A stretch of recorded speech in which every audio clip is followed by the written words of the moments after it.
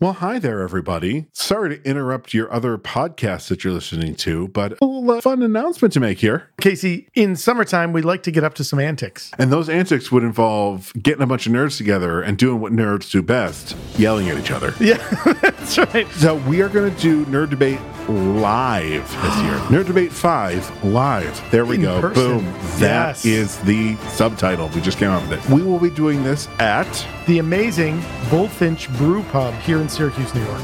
So find all the information that you need at our social media or at nightshiftradio.com. We've drank Bullfinch's beer before. Dave, the brewmaster at Bullfinch, makes amazing beers. Check out the amazing stuff that's happening in Bullfinch. You can go to bullfinchbrewpub.com. Come join us On Saturday, July the 29th. at 7:30 and be sure to be ready to listen to a bunch of nerds argue with each other. All right, we're going to leave your podcast now. Goodbye.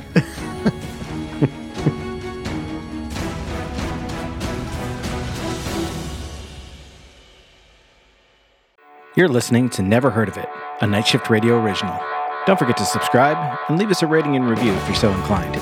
For more information, visit nightshiftradio.com. Yo. Yeah. So, I know you haven't seen it yet, so Yeah. I'm not going to spoil her. Yeah, fuck no. But Shang-Chi was fucking great. Oh my god, I can't wait. It was just so fucking good. Okay, so here's the thing though. Again, no spoilers. What's the This is overarch. Tell me the thing. I am a big fan of Chinese martial arts movies. Yes. You know this Yes, of me. you are. Podcast people know this of me. We've talked about a few.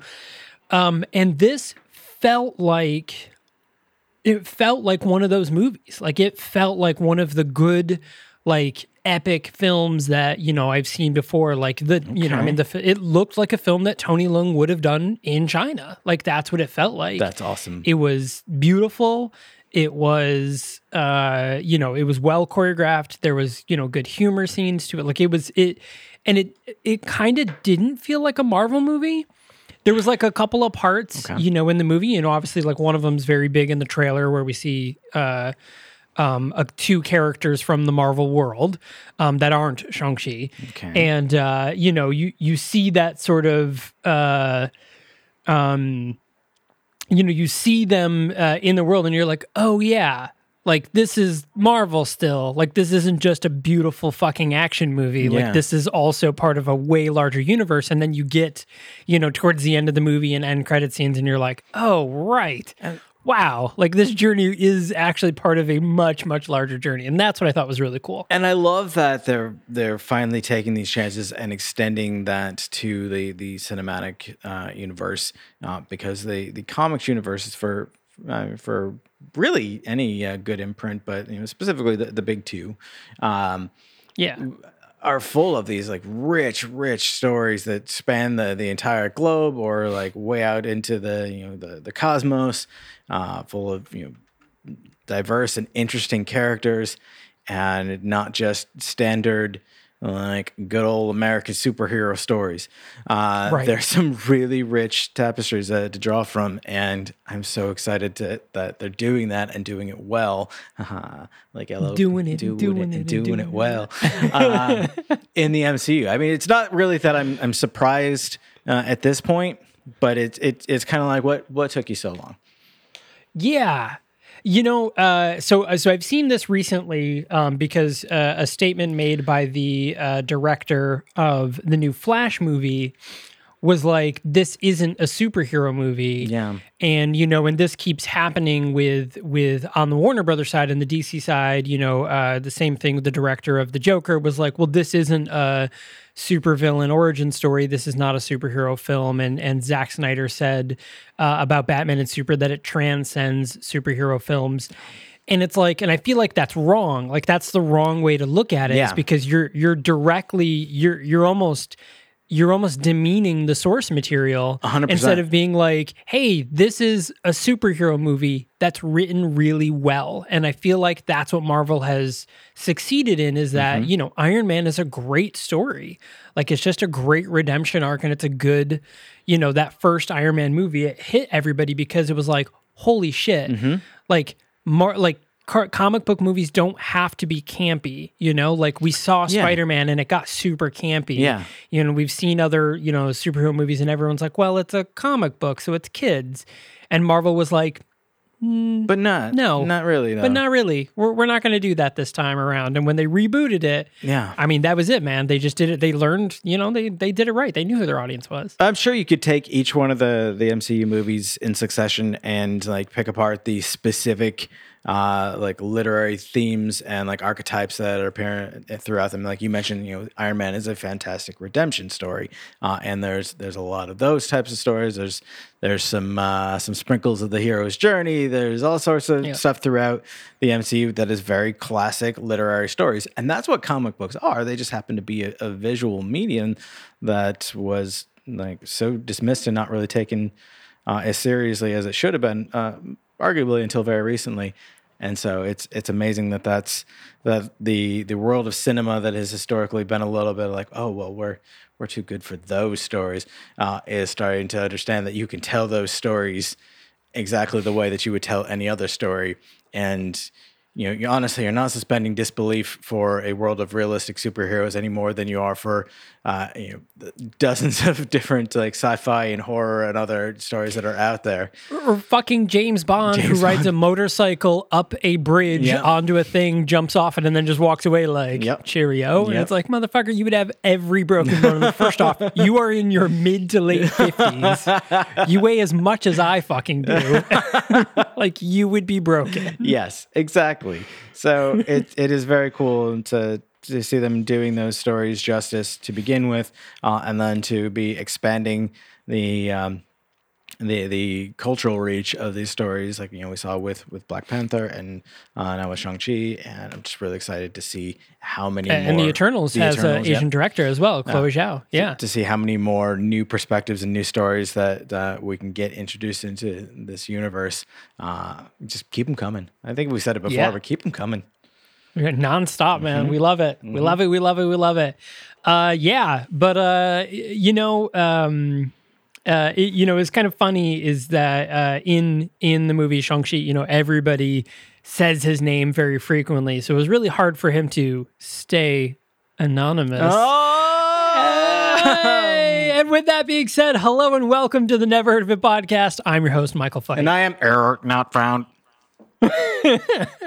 So we are talking about the movie Anon, which it's an awkward title, but I like it. It's a great title. It sounds it is the right Shakespearean. title. Anon! Anon, I say. Anon. Or, you know, it's just me at the Indian buffet. What would you like? Anon! Bread. Get some of that rice, too. Oh, my God. Sounds so good right now. Naan would be. Oh, I fucking love naan. So this is a Netflix original film, and this film actually has a tie to a film we did not that long ago, because this film was written, directed, and produced by Andrew Niccol, who wrote and directed, Lord of War. You don't say. By Nicolas Cage. I do say. Yeah, and actually, he's written a lot of really good movies. So he has done here. Let me pull them up because it's a few. So we did Gattaca, which I fucking love. Okay. Gattaca's a great movie, which there's a lot of parallels to this one. He wrote The Truman Show. Yeah. In Time, the one with Justin Timberlake. I actually didn't mind that movie. Okay. I know a lot of people were weird about it because Justin Timberlake or whatever, but it actually was kind of a cool sci-fi idea. Also very kind of fitting in this weird, like, technological dystopia that he's kind of building here. Yeah. The Host, which not the Korean one, but the other one. It's more of like a internal body snatcher type. Stephanie thing. Meyer. It's the it's the Stephanie Meyer Twilight writer. Yeah. Yep. And then a few other things, throughout. Lord of War, The Terminal, Simone. What else? So yeah, so he's got a pretty good record, but this one he was all in on. Wrote, directed, and produced. And this stars Clive Owen. Now, Clive Owen's one of those guys that whenever someone is like, "Oh my God, Clive Owen's so hot," I'm like, "So you like British guys that look like they've never showered, they're constantly drunk." And just are stumbling over their words. I feel like someone's like, yes, that's exactly my type. Maybe it wasn't him, but I feel like he also falls into the realm of people that I like. Every now and then I hear their name. I'm like, wait, he's still doing stuff? Yeah, no, Clive Owen, 100%. He's definitely one of those dudes that it's like Ethan Hawke. I had that thing with Ethan Hawke. Is the one that I was thinking of. Yes, I just forget that Clive Owen is a person, and it's nothing against Clive Owen. Like he's fine. He's been in thing. I mean, Closer. He's great in Closer. He's good in Children of Men. He's in good movies. He does good performances, but I just sort of forget that he exists. Who's the Gladiator dude? That is Russell Crowe. That's who I think Clive Owen is. Whenever someone says Clive Owen's name, I think Russell Crowe. You think Russell Crowe? All right. And yes, I am entertained. Are you entertained? Yeah. And then, so the other person in this movie, aside from Clive Owen, is Amanda Seyfried, who I fucking love. Yeah. She's been in great things. I'm sure you're gonna remember. She was in Mean Girls. She was the lead in Mamma Mia. She was in Les Mis. And I'm trying to think of the movie. She was what the shit's her name? Lovelace. She was in Lovelace. Yes. Which was the story of Linda Lovelace, which is a great movie. Yep. Highly recommend. Huh. She was also In Time. Yeah, she's the other one in time. Yeah, yep. She's the one that needs the time, I think, if I remember correctly, with the thing on the arm. Yeah. So, but this is such a technological sort of dystopian movie. So again, this is a Netflix original film. So this you can watch this movie on Netflix. It came out in 2018. I actually remember watching this movie in 2018 and being like, I fucking love this. So here's the thing. Okay. I love, and this is my maybe unpopular opinion, I love the idea of the technology in this film. Yes. But I think that it goes 4 steps too far. Like there's like a few things that I would remove from it, but the general idea of it, I love it. And arguably that is the point, is that they take it too far. I think that the what we see in this movie is kind of the logical result of what we would get if this technology were specifically developed in our real world, where again there are pieces of it that I absolutely loved and others that are pretty terrifying. Yeah, I mean, I think for one, the biggest thing about so we'll start with the plot of the movie. So the general plot of the movie is, in a world without anonymity or crime, questionable, a detective meets a woman who threatens their security. Now, I disagree with this description. I feel like it paints it in a wrong. I think it paints the story in the wrong direction from what the story is actually about. But I feel like if you were to describe it, what it's actually about, it would spoil the twist of the ending, I guess, or the resolution of the story. I forget the exact wording, but a synopsis I saw elsewhere, because I'm assuming you're reading that from IMDb, because I recognize that as well when I was looking up for updating the site, was something more along the lines of, in a world where anonymity and privacy have been eliminated, how do you catch a killer who's erased herself from the visual record or something like that? Yeah. Which is more accurate and also more interesting. Yeah, no, I'll agree. So the movie centers around Clive Owen, who plays a detective named Sal. He's Detective Sal, which I feel like is just such a typical like noir cop name. Yep. Now, I will say though, this is very noir written movie. Like it definitely, there's a lot of those like 4 to 5 word quips back and forth. Like there's a really great, when Clive Owen meets Anon, Amanda Seyfried, for the very first time, they have this back and forth conversation that's like, I want to do the thing. Well, wouldn't you like to do the thing? Yeah, the thing is the thing I like to do. Oh, isn't that great? It's just like these, it just so feels very Humphrey Bogart, everybody's smoking at all times. Yep. And that was another thing that made it feel very noir. Everything's very gray and like dark. Like there are no bright colors in this movie at all. Every muted tones, it fit. And except for a couple of very like wide city scenes that show like identifiable buildings, more often than not, it's kept kind of like at street level and kind of anonymizes the city that it's in, which so it makes almost makes the city just more of a backdrop and less of a character. Yeah. It was very interesting. So the movie really, what I think is great about this movie is that it doesn't take a lot of time setting up anything. It just starts right off the bat. So the very first thing is Detective Saul goes to see about a murder. On his way there, as he's walking through the street, we sort of get an introduction to how the technology works. So here's the cool thing about it. They never describe how or what. Like they don't say, is it a contact lens? Is it something? Because the other thing that they do point out is that it is innate from birth for some reason, because there's an infant who has it. In a scene, he's like, oh, well, if you look from the infant's point of view, and it's it's an under-year-old baby that they look from that child's point of view. So they're able to access this. So they never explain how they got it. They do explain that the world that exists in it, the internet type world, is called the ether, and that would be the equivalent of saying the internet. Yeah.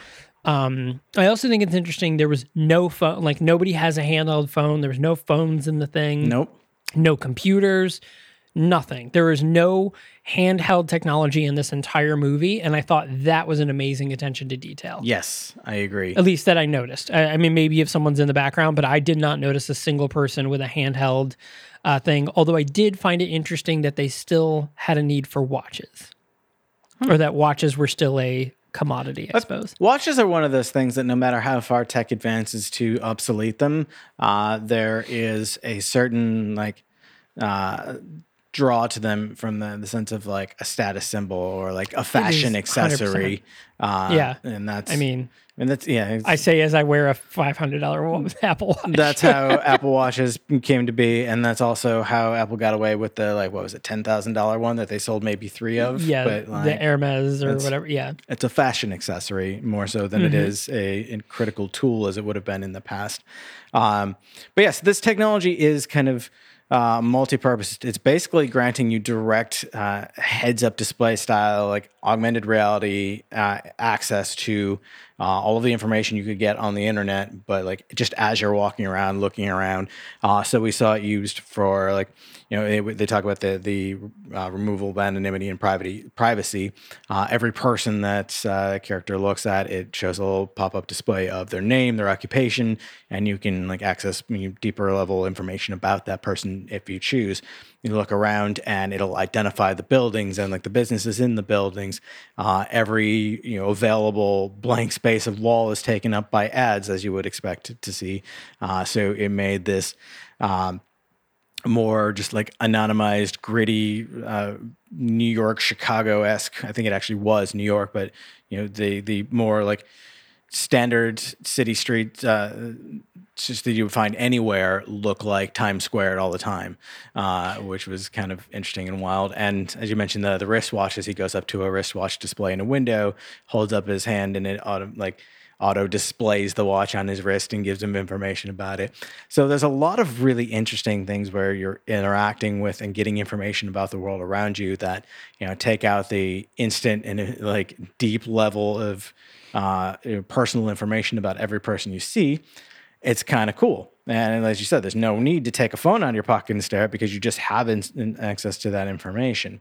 But what we also later learned is that whatever system is providing you this level of information access is also recording your point of view at all times.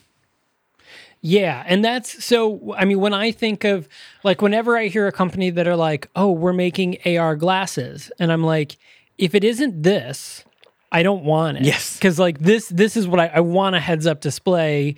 I mean, I want to remove, the whole, diving into somebody's complete personal life, but I want to be able to look around a street and it show me the name of the street, the name of the building, that kind of stuff. I want to be able to just pull it up and just walk. I don't want to have my name, head in a phone or something like that. Like, I like that idea.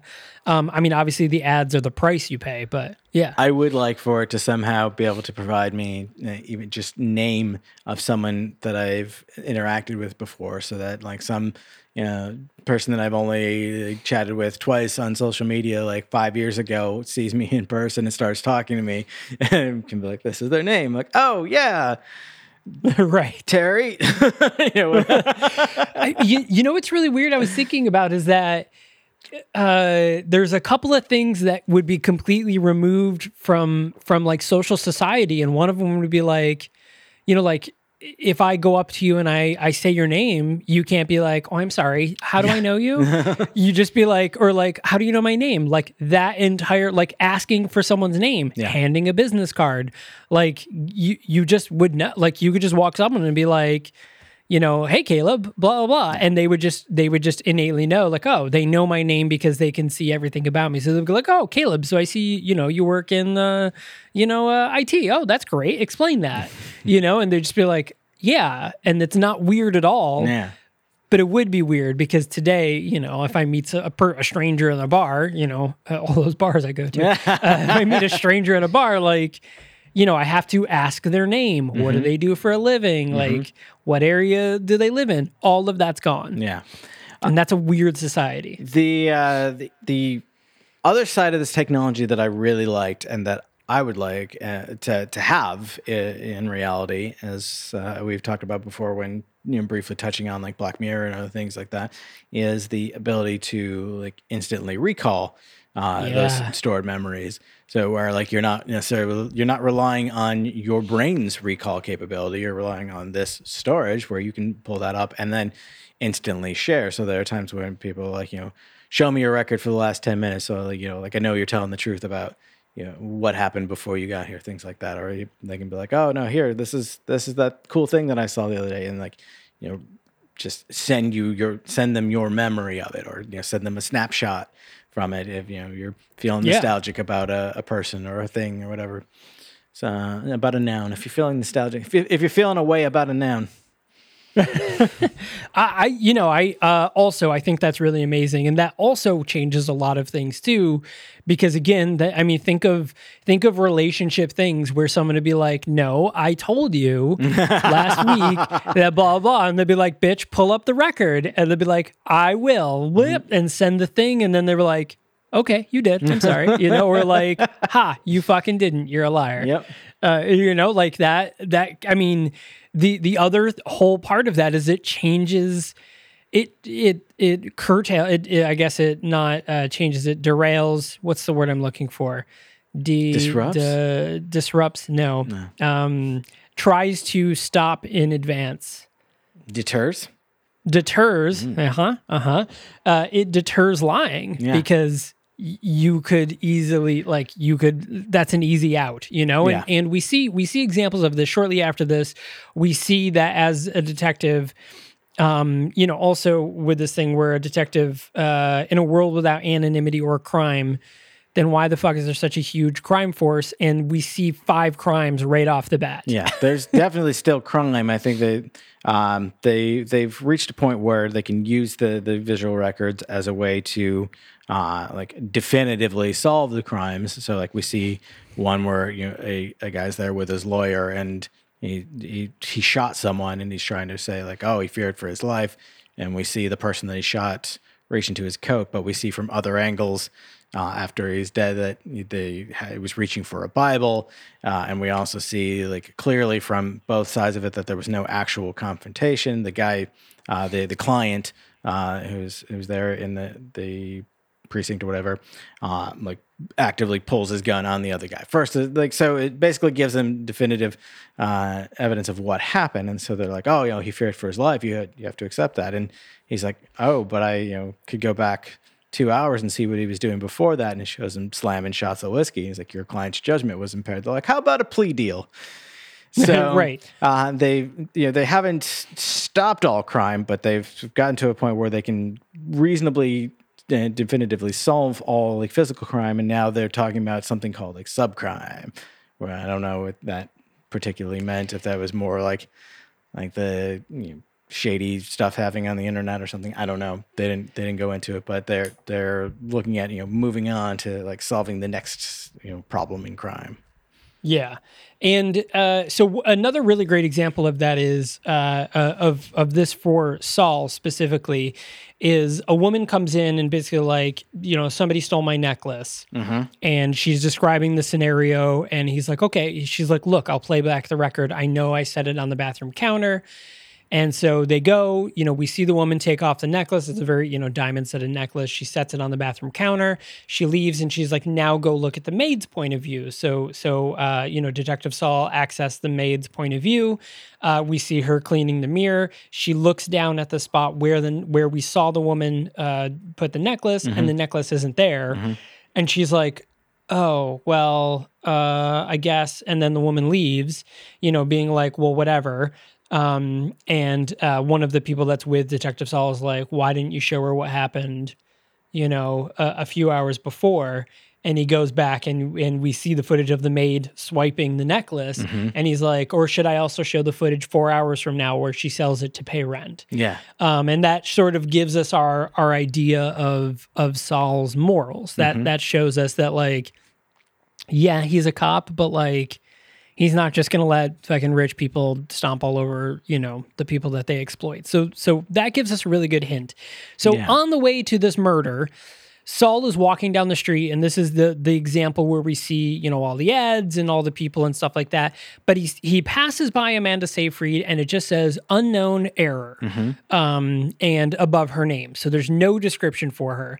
And he like as he's as they're passing each other, he looks, he stops, he turns around to scan her again, unknown error again, and he kind of like, oh, that's fucking weird. So he just kind of, heads off and he heads to the murder. Now, what we've learned about the murder is he gets to the murder scene and they're like, okay, we're going to play back the footage. So he plays back the footage of the murderer. And what happens is the murderer ends up, or the person being murdered, the victim ends up, their thing switches and they now see through the eyes of the killer, the person that's about to kill them.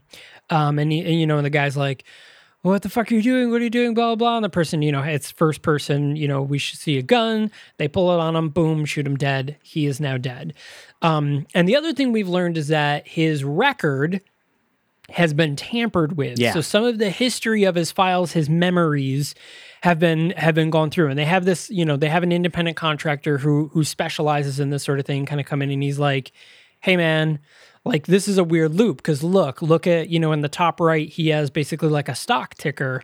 But if you look at the stock ticker based on the time and date that it was, like that's not what the stocks were at that time. So like this is fabricated. It's a very good fabrication, but someone has created this from scratch. He lingers on certain pages in a book too long and things like that. Yeah.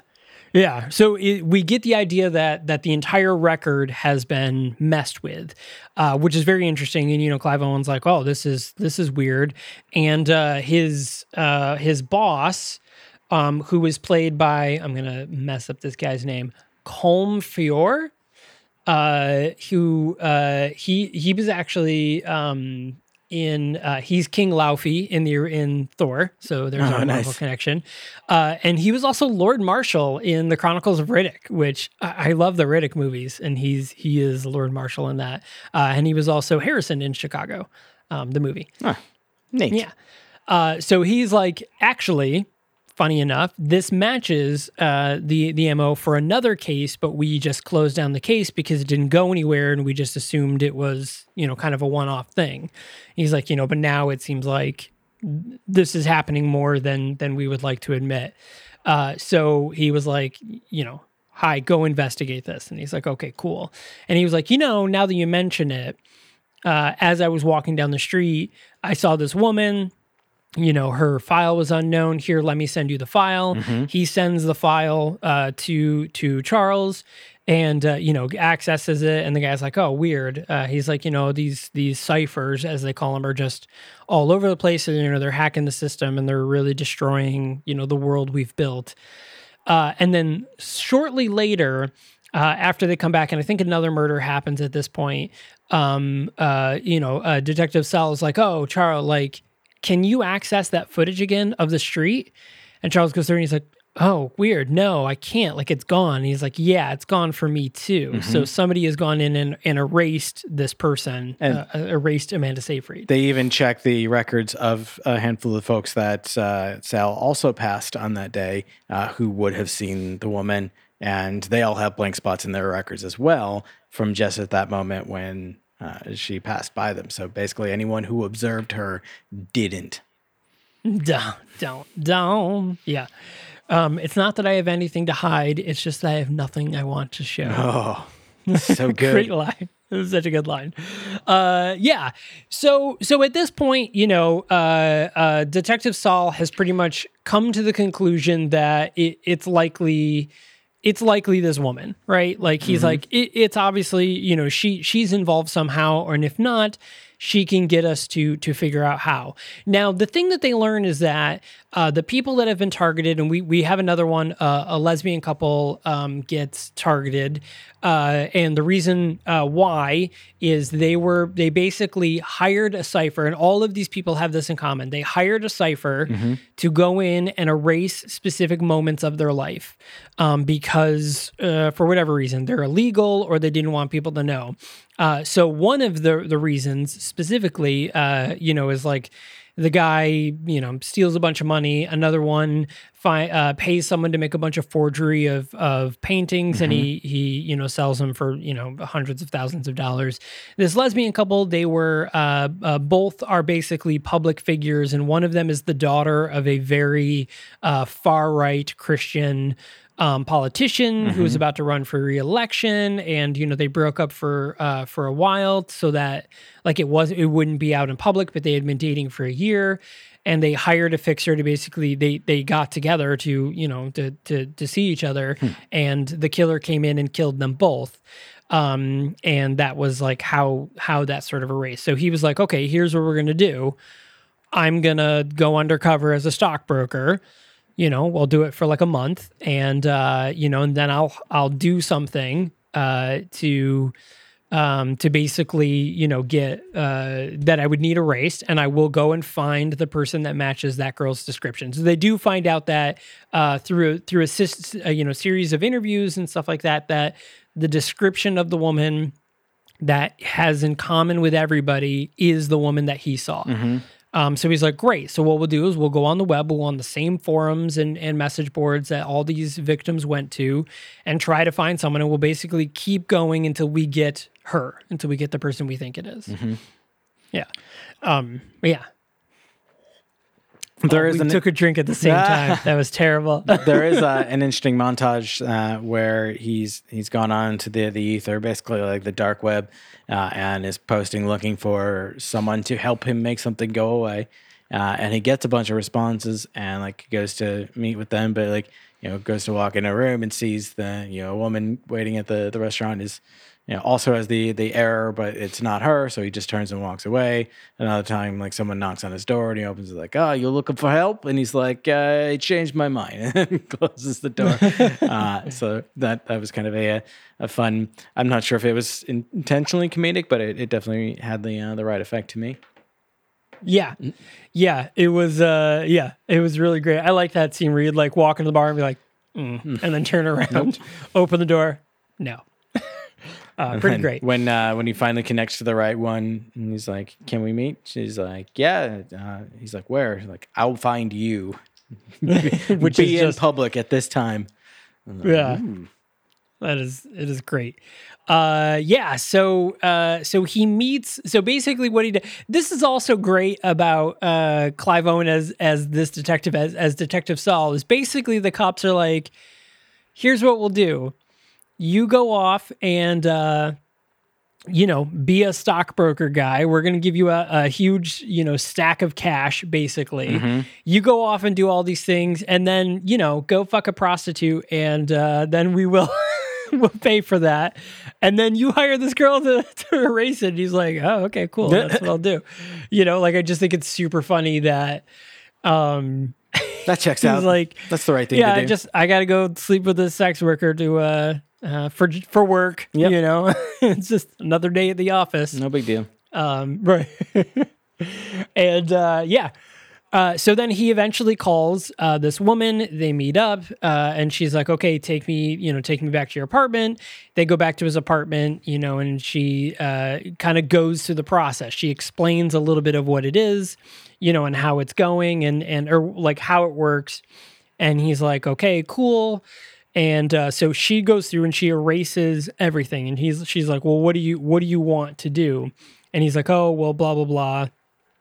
Just make it that I went to bed early that night." And she brings up really good details. She's like, "No, but you called your girlfriend immediately after. So, if she goes back and looks at that record, she'll see that she'll see that it's messed up because she'll know that you called, but it showed that you went to bed." She's like, "So I'm just going to go back through and basically loop things you've done in your past over the past couple of weeks and just basically re-edit a night," which I think is really interesting. So she basically re-edits a night where you just kind of, fucks around the apartment and then gives her a call. Which, like, we need to give credit for the fact that she's doing some seriously good video editing on the fly with, like, nothing but her mind. Yeah.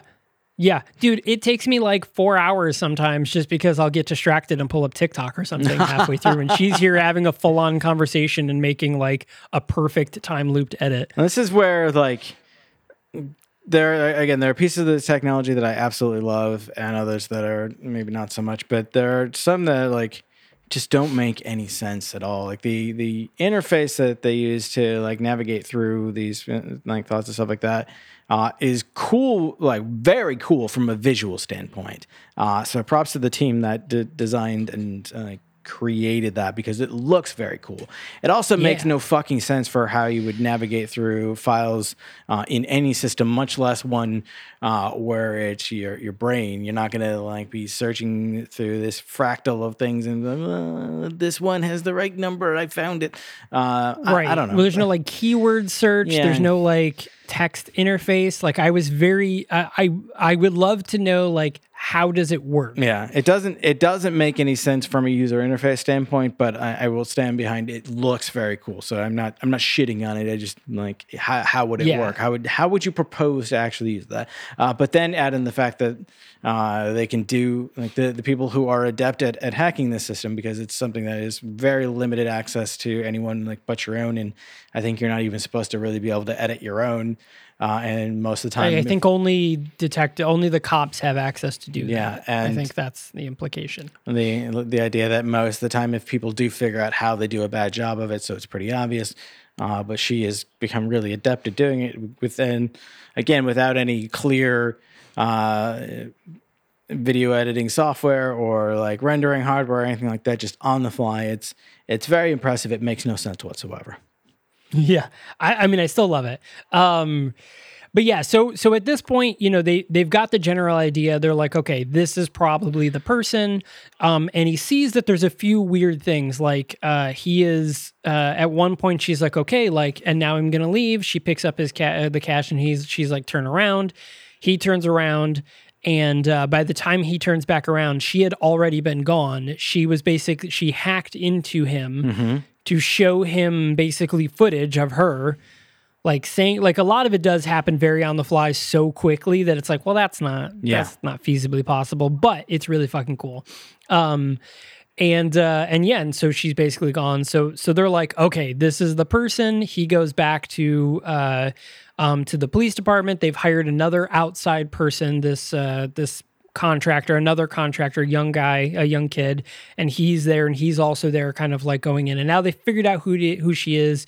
And so basically the setup is, while she was at the apartment, the other independent contractor guy, Larry, I think his name was, or something. Lester is in the room next door, basically hacking into her, trying to get into her system. So he gets halfway, and that's how they're able to then be able to somewhat hack her and see through her eyes. Now, before we get into all of that, we're going to go ahead and take a quick break. I do want to mention this past week was a really big week for Night Shift Radio. We had 2 premieres this past week, just a couple of days ago. So for those of you listening, for those of you watching on Twitch, they will be happening this week. For those of you listening when this episode airs, they just happened. So our brand new show, Where No Mom Has Gone Before, has launched episode 1, talking about Star Trek, the motion picture. So that episode is now out. You guys can listen. Please make sure to go subscribe, again, wherever you listen to podcasts. And then the season 5 premiere of the Superpod HeroCast happened just this past Friday as well, where they talked about the movie Wonder Woman, the Gal Gadot one. Is it Gal Gadot or Gal Gadot? I've always heard it as Gadot. Okay, then I'm going to go with Gadot. But because I know it's Israeli. I think she's from Israel. So I'm not sure. But we'll go with Gadot. If she were a politician and she didn't use that, I would be so disappointed. Should be wrong. Yeah, I wouldn't vote for her if she didn't use that phrase. No, I'm just kidding. I'd vote for her.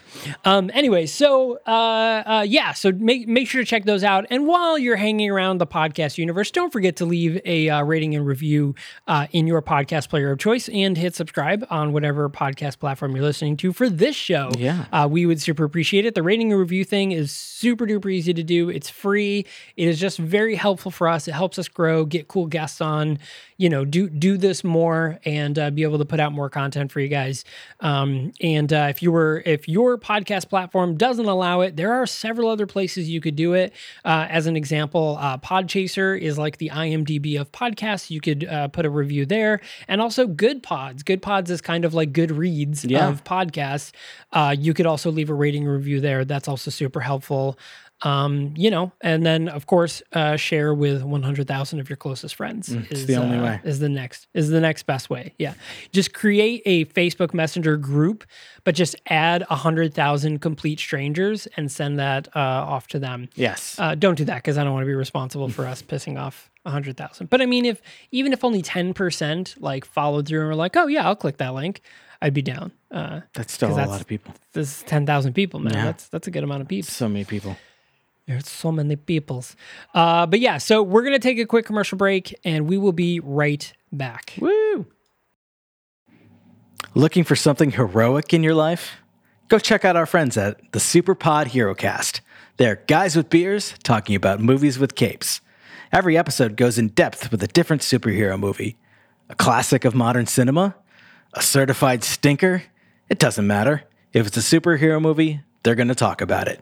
Start with a little bit of comedy, add in some film analysis, and finish it off with a heaping dose of geekery. You've got the Superpod HeroCast. It doesn't matter if you're a casual fan or a 20th level nerd. Download their latest episode, grab a beverage, and enjoy the fun. The Superpod HeroCast. Be heroic.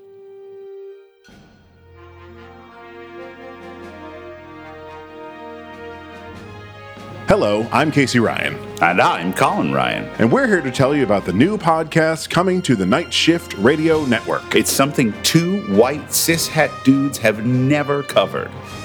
Star Trek. But here's the twist. The omnipotent god is actually a malfunctioning robot? No, well, maybe. But the real twist is we roped our mom into it. That's me. Hi, Mom. In the monthly podcast, we will cover all the Trek movies from the motion picture to beyond. Our lifelong love of Trek comes from being introduced to it by our mom at a very young age. But that's a story for the podcast. Look at you, Mom. You're a natural. That's why I'm the Admiral. So join us September 8th for our monthly podcast, Where No Mom Has Gone Before. Available on the Night Shift Radio Network, wherever in subspace you catch your podcasts. Now, which one is the one with the whales? 4.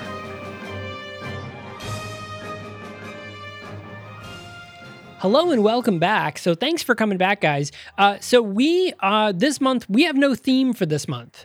No, it's true. Not really. I mean, maybe there is an underlying theme. Or I mean, there? so far we're 2 for 2 on Netflix, but our next 2 films I don't think are on Netflix. No, they're actually on Hulu. No, so we're Netflix and Hulu. Yeah. So the theme month is pay-per-view. Or is it? Or is it? I don't know. So it's worth mentioning that prior to the scheduled meetup where Sal poses as Saul, big change there, and gets the anonymous. Also a Shang-Chi reference for anyone who's already seen the movie. Gets the anonymous girl to come and help him erase part of his life. He actually encounters her and has a bit of a chase with her after the death of the lesbian couple that you mentioned. Right. They realize there's another person in this house. They had previously alluded to the fact that the killer was so good that their record couldn't even be traced to the physical location. When the victims were killed, they seemed to be alone at the time based on all of the surveillance records and whatnot. And so he puts the pieces together that there is someone else in the house, and he chases them after the murders, ends up chasing her into the subway. And as he's running through the hallway, she shoots back at him, and we see a glitch in his vision. And then he seems disoriented, and he gets to the stairs, and they seem to stretch and contract, and it throws him off. So he falls halfway down, runs over to the train that's sitting there, and the doors are open, and he's looking around in it. And then suddenly there's no train there, and there's a train oncoming, and he thinks it hits him, and he falls down on the platform, only to realize that there was no train at all. She had actually hacked into and placed another image over his, as we see later on. She has the ability to do that. So in real time, if you were to look back at his actual record, you would see that he was running around in an empty platform, and people were staring at him, and nothing hit him. He just fell over, but he saw all this stuff in real time. Fucking wild. Really fucking. I mean, the fact that it happens in real time is wild, because there's so many I think if somebody sent me the footage of him running around, and then they were like, oh, composite and all that other stuff, that would take me a week just to do today. And she's doing it while running away from him and being shot at. It's also important to note that during this chase, she would have had to have seen at least a little glimpse of him, enough that when she meets him up close and in person, during what is clearly a setup operation, she should have recognized him. Yeah. Right. It's wild. So no one will recognize this grizzled, handsome British man. I know, right? Who just completely stands out. So at this point, Saul, they've gotten to the point where, he did the thing, and he's like, okay, now he's basically just waiting for her to attempt to kill him, right? That this is the point. He was like, oh, okay, well, now she's about to kill me, and we're just waiting for that. And that's not what happens. And, everyone's like, oh, well, that's weird. Let's keep an eye on her. So it's basically a bunch of cops and the kid, I say kid, he's probably early 20s, and his crew all sitting around basically watching, basically a stakeout in a way, but watching her through her eyes. So we see her walk around her apartment. They make note that everything she has is very analog. She has a record player. She doesn't there's nothing else there. It's just it's a very someone says wow, she has really great stuff, and it's very analog. And so she we see her walking around, and there's a very auspicious scene where she stops in front of a giant mirror, takes off her robe. She's completely naked. She looks at herself, kind of in the mirror, very saucily. And then, she wanders back, and everyone's kind of like, ooh, that was cool. So that's how the thing commences. And everyone's like, okay, well, we're trying to get at her. And basically she breaks the connection, essentially. And they're like, shit, she caught on. And they're like, all right, well, here's what we're going to do. We're going to re-enlist Saul instead of Sal. And Saul is going to go and try to basically do it again, but this time he's going to try something a little more illegal. So he ends up going and buying some coke, and is calls her up to be like, hi, come come erase the fact that I bought some Coke. And she gets there, she gets to his apartment again. She's looking down and she's like, you didn't even use it. And he's like, oh, I was waiting for a good occasion. And she's like, bust that shit out, motherfucker. Let's party. Let's do some lines, bro. I'll fuck your memory up.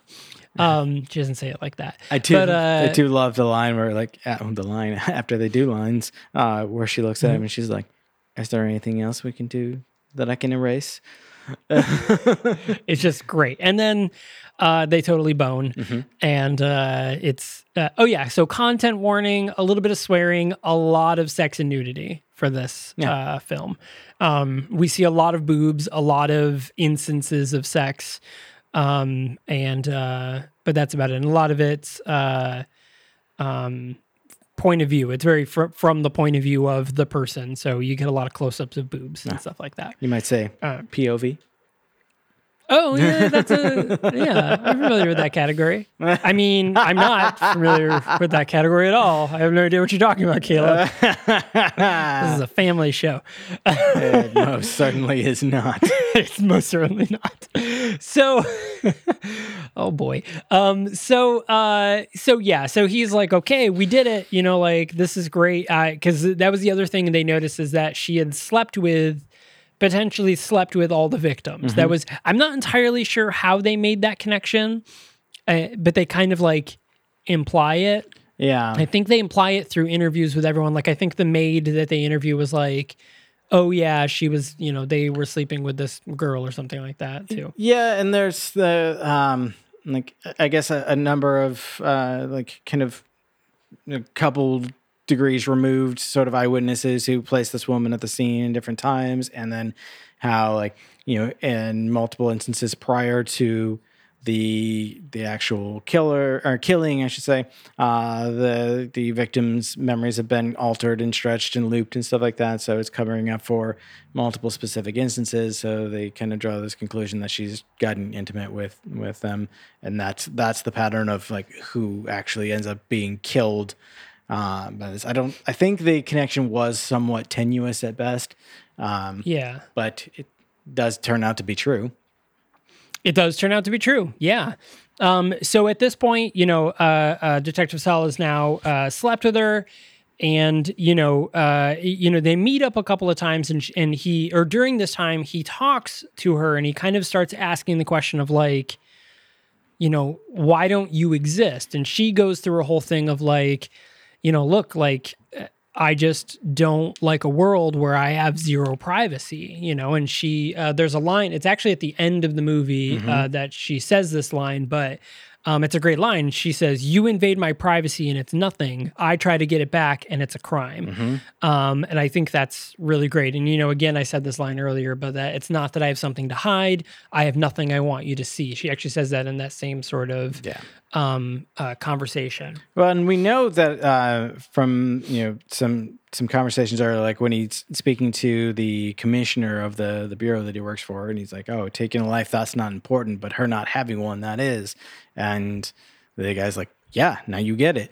And he at one point kind of parrots the company line, so to speak, back to her about, we can't protect what we can't control and all this stuff like that. And basically it's for your own good sort of thing. But you can tell as he's saying it, he doesn't believe it.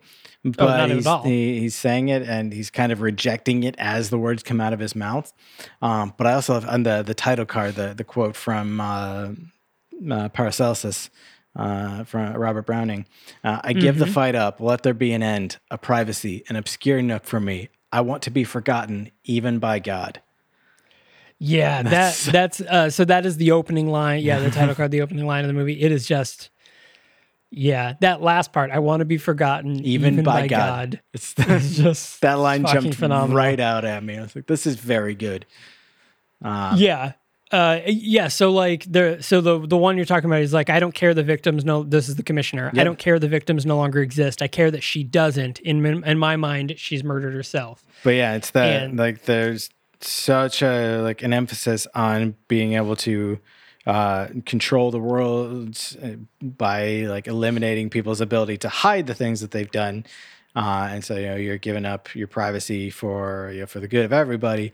And then he goes deeper into This is where the commissioner says it. We rely on transparency. We can't control. We can't see. We require persistent identity. And that's what Saul is hinting back at later on when he says, we can't control, if we can't see you, sort of thing. But also, again, the commissioner's the one that really like doubles down on this whole idea of like, if we can't tackle this, how can we tackle subcrime? And sort of thing. Like, I don't know what that means. Like his bonus is hinging on how much subcrime they stop. Yeah, I don't know. You were supposed to do 20 subcrimes this month. You only did 19. I think it's. I don't think we can give you that boost. This precinct's subcrime quotas are way down this quarter. Those are rookie subcrime numbers. You got to pump those up. That's what it's all about. Subcrime. But anyway, so we've got Lester in the other room. We've got the kid, the tech whiz kid back at the station. They're all kind of hacking into everything. And so he once again tries to call her back. He gets her back. And at this moment, after she's about to leave, and I think this is just after they've had sex, she's like, turn around. She's like, you're not going to see me leave.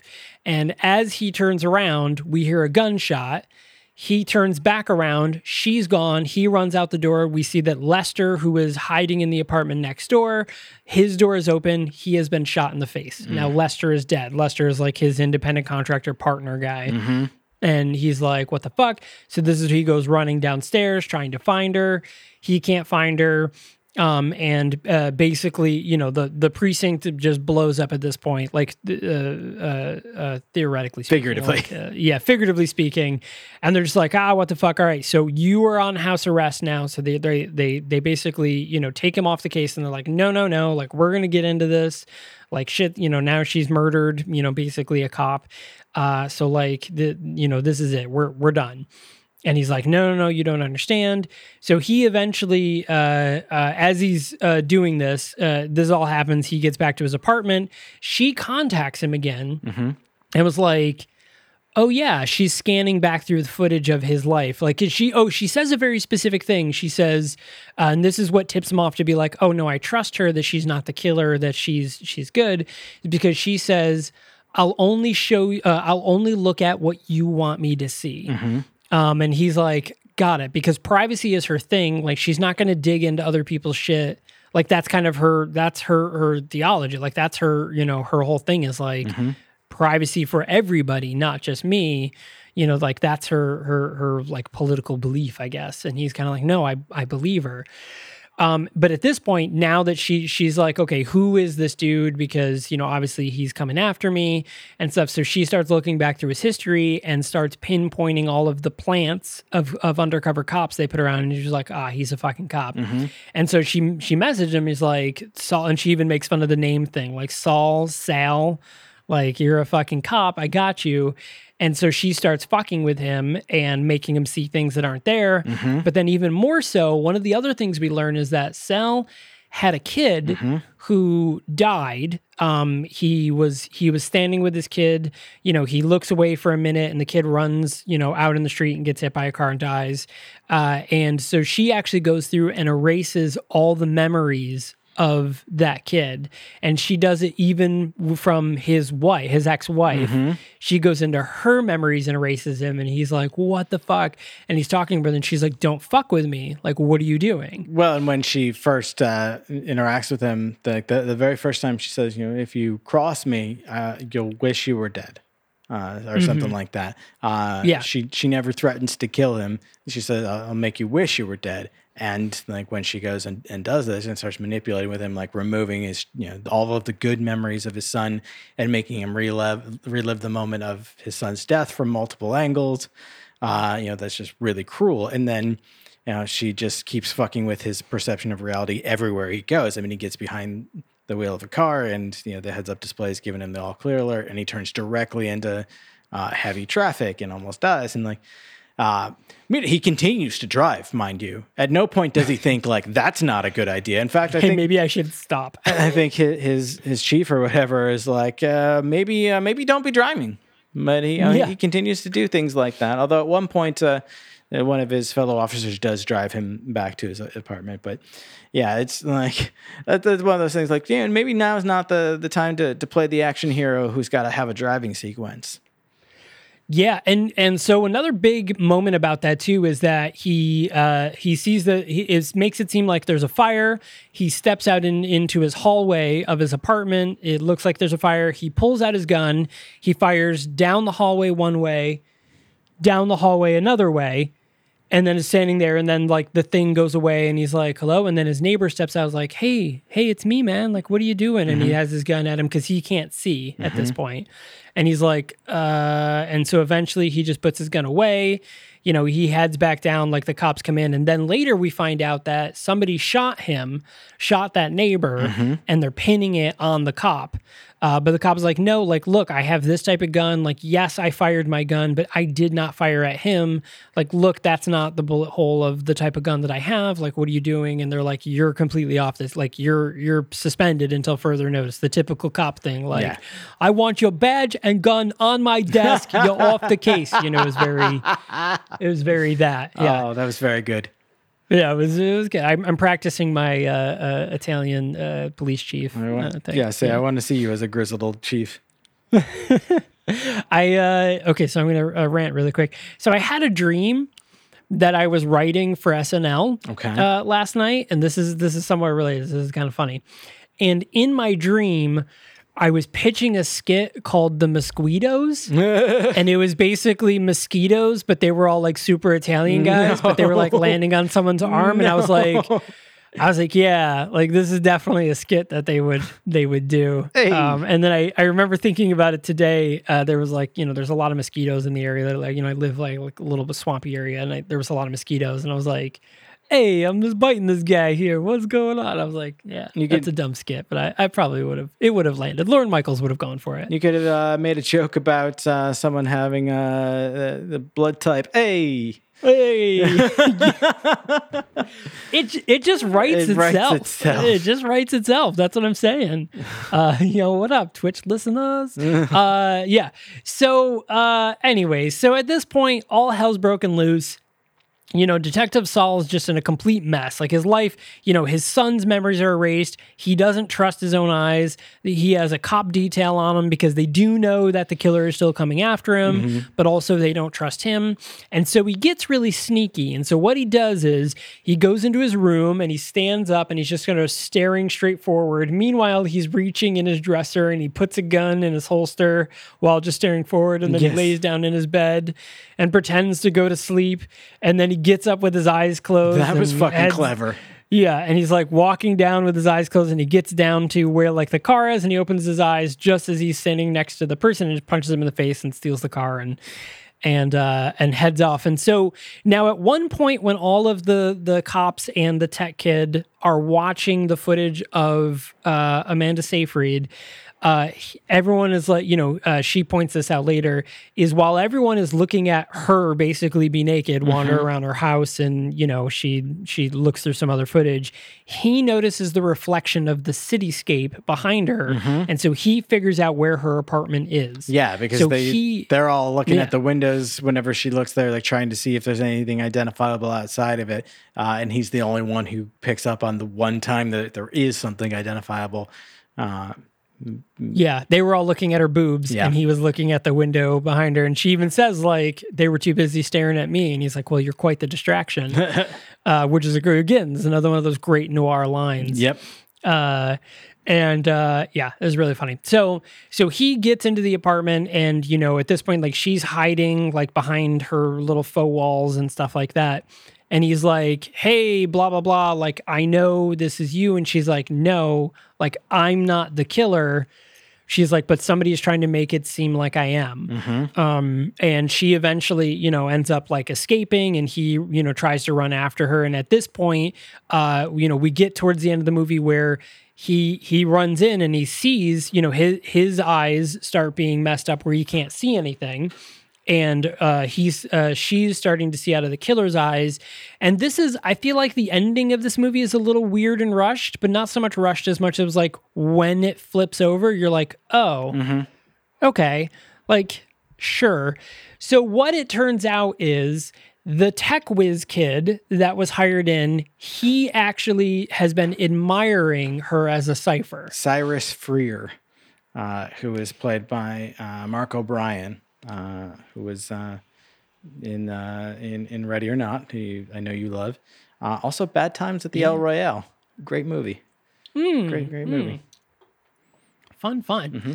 Yeah, so basically we get the, it's kind of the tried and true. If I don't want, like, he just admires her work so much. He admires everything that she does. Mm-hmm. He actually played a small role in anonymously supplying her with some proxies, basically the final proxy to make it so that she couldn't be found.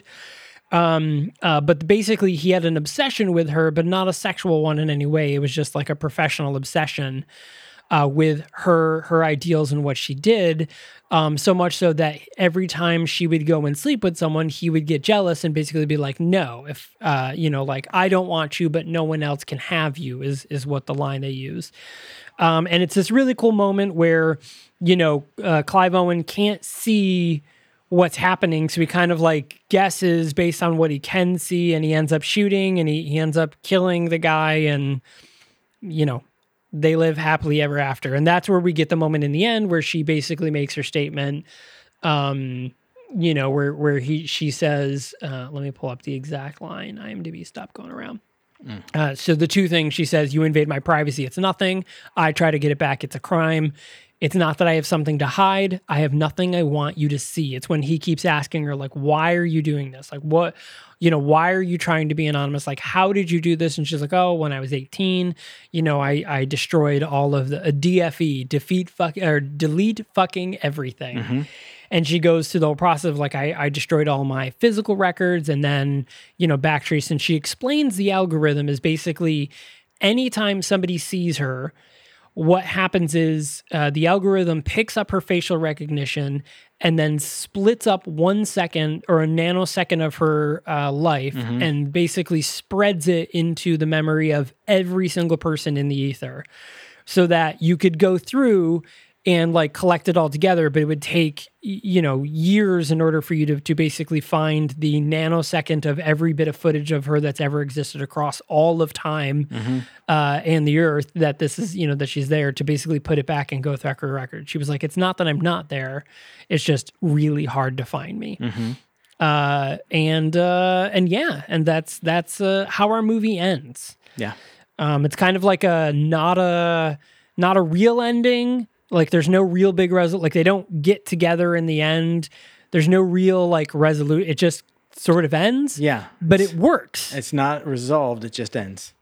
Yeah, it just ends. And so he's going to go off and still be a cop. She's going to go off and still be a cipher, a hacker. We even see the subtle implication that he might not be a cop anymore because he's so disgusted with their this is true. Rampant privacy violations and their lack of regard for human life. Yeah, because at one point we even have the chief who basically is like, I don't care about these dead people. Like, I only care about this person who's, going against the societal order. Like, he's like, I don't, because he even says like, the dead people, and he was like victims. Yeah. He's like, don't fucking care. Like, he was very like, I don't give a shit about them. Yep. The commissioner was not our Saul. But yeah, so should you watch this movie? Yeah, I think it's a really, really interesting sci-fi take. As Caleb and I mentioned, the technology aspect of this movie is just a really great topic. I think it's a really cool thing to think about. And I think there's obviously the overarching theme of privacy and what does privacy mean? Now, this is the extreme version of it where there is zero privacy, but in the same sense, we see it all the time where people will take a video of someone going on a racist rant, and, within 3 hours, they'll know who they are, their address, where they work, where they went to school. Like, all of that information is available because people put it on the internet. But that information is available. Like, it's there. It just requires you to do a little more work than just looking at someone, which is basically what this technology says that it's at this point, where you just look at someone and you know everything. Yeah. Which I think is wild. Yeah, most like techno thriller style movies, to me, the actual technology that they try to base their story around is so bogus and so like hard to believe that they really have to rely on big like traditional quote unquote action story in order to distract from like all they're doing is saying like gibberish and like have really cool graphics. This one is believable enough, especially given the current trends in technology, that it didn't take me out of it, and it let them keep the story simple. And as you said, very much of that like kind of stylized, traditional, like noir-ish. It wasn't full on like hazy black and white, but you still get those kinds of vibes. You know, a pretty straightforward detective story with an interesting morality twist. It allowed me to like really appreciate that, and for them to keep it much more simple and not have to be big explosions and like I'm in sort of thing. Right. And there's a little bit of that, but given that it's all done like kind of instantly in their minds, it's less bullshit hackery and more just advanced. I don't know. I agree. I think this was a very fun watch, and kind of surprisingly so. I usually go into movies like this thinking like, whatever. Right. Yeah. Raised some interesting points, and I think the other thing too is that that I liked is that the political message is very subtle. Mm-hmm. There isn't this revolution moment where everybody bands together and can you hear the people sing? Like it's none of that. It is very much just like this one person being like, "Hey, I don't think you should be able to look at me and know everything about me, so I did something about it. Mm-hmm. I'm not starting a revolution. I'm not handing out pamphlets. I just don't want you looking at me, period." Yeah. That's the message. She's not out and to the cop change being the like, world. she just is like, I just don't want to exist, and I don't want you to know I exist. And I thought that was really interesting. I like that it wasn't heavy-handed. Yeah, in fact, along those lines, he says at one point, like, why not just pick an alias? Because that would be a lot easier for someone of her skills. And she's like, I don't want to exist as someone else. I just don't want to exist. Yeah, and I think that's a really interesting message as well. Like, why go through the trouble of still being part of the system, but fake. I just don't want to be a part of the system, period. I'm not part of your system. Yeah. I threw it on the ground. Great skit. Look that up. All right. So again, the movie was called Anon. It is a Netflix original film. It is available streaming on Netflix now. So if you are the type of person that watches movie, this is the episode. You've either watched it or you haven't. You heard what we said. So go listen to it, I guess, or go watch it. Mm-hmm. And yeah, so we will see you this coming week. We're gonna have another preview episode this Thursday. We're gonna carry on with this month of non-theme, then next month, or is there? But then next month is the theme is Caleb turns 40. Lordy, look who's 40. It's Caleb turning 40 years old in October, and then I follow him in November. Yep. So the theme is that. But the other big thing that's happening in October is we will hit 200 episodes on Halloween. Yeah. That's going to be a big one. So the 200th Jamboree. Yes. Yeah, and we'll figure out what we'll do for that. But again, so thanks a lot for listening, everyone. We super appreciate it. Don't forget to share this with 100,000 of your closest friends. And we will see you next time.